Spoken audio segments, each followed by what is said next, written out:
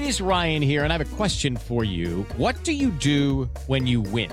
Like, are you a fist pumper, a woo-hooer, a hand clapper, a high fiver? I kind of like the high five, but if you want to hone in on those winning moves, check out Chumba Casino. At ChumbaCasino.com, choose from hundreds of social casino-style games for your chance to redeem serious cash prizes. There are new game releases weekly, plus free daily bonuses. So don't wait. Start having the most fun ever at ChumbaCasino.com. No purchase necessary. VGW Group. Void where prohibited by law. See terms and conditions. 18+.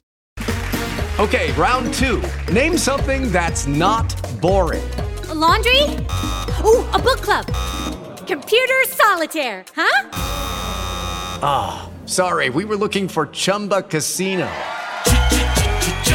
That's right, ChumbaCasino.com has over 100 casino-style games. Join today and play for free for your chance to redeem some serious prizes.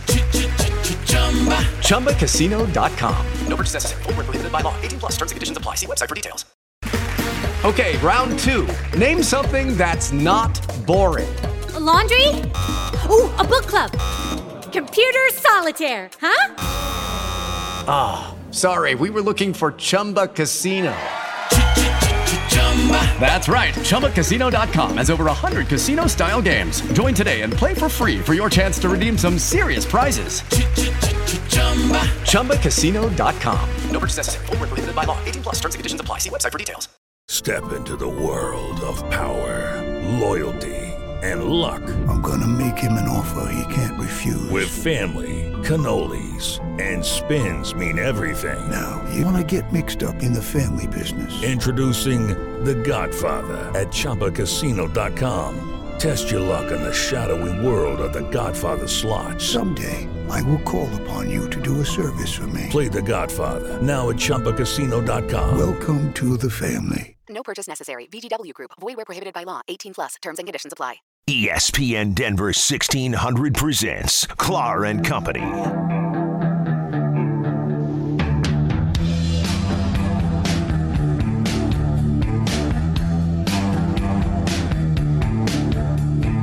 Always liked this band. It took me a while, but and you don't even know who this. Hey, you don't even know who this is. Who is this? Is this Nirvana? Very good. All right, you're not as old as I think you are. All right, good. Carry on. Not totally stuck in the 60s and 70s. Carry on. Hey, Broncos Blast is next. It's Raiders Week. We'll have Ian St. Clair break down and predict that game. And I don't recall off the top of my head how he predicted this one coming in, so it'll be exciting for me to hear. Before that, we will talk about the status of Drew Lock, the quarterback, who I am extremely disappointed in, and we'll get to that after we tell you that it's brought to you each week by Framed Art. Broncos Blast. Keep calm, frame on with Brian Hart of Framed Art. Halloween who came and went, but if you check out this week on Twitter and Facebook, what they did, they created a piece for the 2021 City of Englewood annual calendar. Their Friday the 13th yesterday is spooky, and so they created a place. They can do the same thing for you working with their Valiani computerized mat cutter and bright core crescent mats. From personal to sports memorabilia to museum quality fine art, the award-winning framer for all of Metro Denver is Brian Hart at Framed Art, 3065 South Broadway. And then we welcome in Ian St. Clair. Follow him at Ian St. Clair at Mile High Report. He is the co-host of the Mile High Report radio podcast and lead writer at PlayColorado.com. Ian, before we get into Raiders Week, I said last week was the week where Drew Lock was set up to shine, to show he is the quarterback of the future. When you're down 27-6 and 34-13 in the fourth quarter, and then you start scoring points in almost garbage time. I mean, that's what makes backup quarterbacks legends, not starting quarterbacks. Well, I contest the garbage time because the Falcons aren't exactly 8-0. They're not exactly the Pittsburgh Steelers. They've already lost their head coach. So they're not exactly going to take anything for granted. And I don't think defensively they were going into prevent defense at that point. I think the key issue with this is they need, and I said this going into the game last week, Pat Shurmur and Vic Fangio and that coaching staff have to get this team, with whatever they're doing in the fourth quarter, doing it at the start of the games. Because whether it's just letting him go out and play, whether it's just doing simple reads, since he is still a quarterback that's only started and played 11 games. It's doing the things that coaches are supposed to do, and that's putting players in a position to have success. And I totally get that there's the other side that you still have to go out and execute, but whatever they're doing in the first half is not working. There's a stat that I put in my preview at playcolorado.com where the Broncos have trailed by double digits after one half of play in 5 of their 8 games this season. You can't do that. And to me, that's on the coaching staff for not adjusting what it is that they think that they're going to be able to do in the first half and doing what they're doing in the fourth quarter. It sounds simple, but to me, that it really isn't that difficult. So whatever they're doing in the fourth quarter, transfer it over to the first quarter. Whatever they're doing offensively, let him do that in the first quarter, whether it's up-tempo, whether it's simple reads. There's things that you can see that Drew Lock can do, so let him do it. Ian, I tend to agree with you on that. I think it's way too early to say this game or that game decides if Drew Lock can be a quarterback in the future. To me, you start at point A is the start of the season, point B is at the end of the season. You just want steady progress. You want to be a better player at the end of the season this year than you did at the beginning of the season. That's all I'm looking for. Game by game, this game does not prove anything in my mind. I'm with you on that. But I have a different angle for this. I see a quarterback who never has a pocket to throw out of. I mean, I know, I was stunned. I looked at Pro Football Focus this week, and Garrett Bowles is supposed to be having this great year. I will ask this, and this falls into your wheelhouse, Ian. How many sacks would Garrett Bowles have given up this year if Joe Flacco was still the quarterback? So that's one thing to consider. But Garrett Bowles, McGregor's getting kudos. They're giving kudos to the Broncos' offensive line. Now, I don't break offensive line play down individually. Maybe I should talk to Mark Schlereth about this. But I look at it as a unit. As a unit, I think the offensive line's been awful. There's no holes to run through. The backs are creating their own space to run through, and their pass protection's been hideous. How does Garrett Bowles, how does all these offensive linemen getting all these kudos and Drew Lock getting all this heat when the young man does not have a pocket to throw out of ever? I tend to agree with you because they're down to their second starting guard, and even when Graham Glasgow was playing, he hasn't played because he tested positive for COVID. Yeah, that's right. I'll be curious if he's back on Sunday against the Raiders. But they were also down to their third right tackle on Sunday. So that's something to keep in mind too. Hopefully DeMar Dotson's able to come back, because when Elijah Wilkinson was on the field, he wasn't exactly chopped liver when he was out there. Dalton Reisner, I think, has really struggled this year. I think he has had a sophomore slump. And I think the struggles with Lloyd Cushenberry were going to be expected since he's a rookie center. So I agree with you on the offensive line. Drew Lock hasn't exactly been helped with the pockets that he's had, and they haven't exactly been opening it up. Philip Lindsay has shown his vision to get through the hole and get those yards when he's been called on to do it. So I do think that offensive line is going to have to be something that John Elway targets this offseason. We say that every year. It's time that, but it's time now that they're going to have their evidence on Garrett Bowles.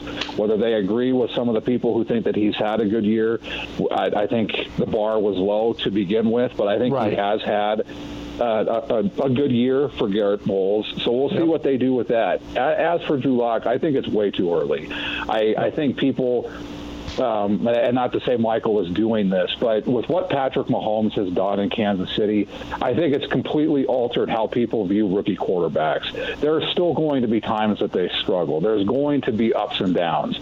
And I said this a few weeks ago. I'm not comparing Drew Lock to John Elway, but in 1983, John Elway did not look like John Elway. John Elway struggled mightily over the course of that season, and at least to Drew Lock's benefit, he hasn't lined up under guard yet. That's right. You know, I agree with you guys on a lot of this. The offensive line has not been stellar, but it doesn't absolve Locke. And I personally would hold the coaching as responsible, as you mentioned, Ian, as Drew Lock. Still throwing off his back foot even when he doesn't have to. Still abandoning the pocket too soon. Not climbing the pocket. Doesn't know. I disagree. There are times when you can step forward and you can make things happen, but he doesn't seem to know what to do you, is that Drew Lock? Is that coaching? It's maybe equal parts. It's certainly coaching. I agree with all that. Yep. And, I'll ask, like Ian, has it come to this? The best player in offense, the all-pro mid-season, is Garrett Bowles, the only offensive Pro Bowler, according to Pro Football Focus. Is he the best player on offense this year? I wouldn't say that he's the best. I think he's been the most consistent, and that's. I would have never thought in a million years I'd ever say that about Garrett Bowles, but he's been the most consistent. And I think that's the issue with Drew Lock. And I think when you speak about his footwork, and I think you talk about his ability to read the pocket, that comes with experience. That comes with playing. And I think the issue, and Mark has touched on this a lot over the course of this season, is he didn't get the ability to have minicamp, he didn't have OTAs, he didn't have a normal training camp, he didn't have preseason. And I think all of that ties into this. And it's still a quarterback that's played 11 games. So the footwork issue is definitely something that he's going to have to work on. It's definitely something that he has to get figured out. And I think that ties in with his accuracy. I think that's why you see him making overthrows on times. But I think it's stuff that can be figured out. I think it's stuff that can be, if the Broncos, and especially Broncos country and the media, is patient, I think he has the ability to work it out. I think these issues are things that can be corrected, and I think part of it is coaching. I think part of it is doing what I mentioned this earlier, doing what coaches are meant to do, especially at the NFL level, at any professional level, is to put the players in a position to have success. Every person in the league, more often than not, can play. They have the ability. Can the coaches put them in a position to have success? And I joked with Adam on our podcast. Yep. I joked with Adam on our podcast this week. Maybe there's a way to have Mike Shanahan come in and help Pat Shurmur with the first 15 scripted plays, because that's obviously something that Shurmur struggles at. And then maybe he's able to work with Shanahan, who is, I think, the best ever at this, because it's not like Shanahan's busy right now. Maybe he could be like a Professor Laureate, where he just gives his advice. Not while Joe Ellis is there, apparently. But we'll get into that another time. Hey, Ian, we're running out of time. It's Raiders week. I know you've got the plan for the Broncos to upset the Raiders in their first game ever against each other in Las Vegas, and I also want to get your prediction if they will pull it off.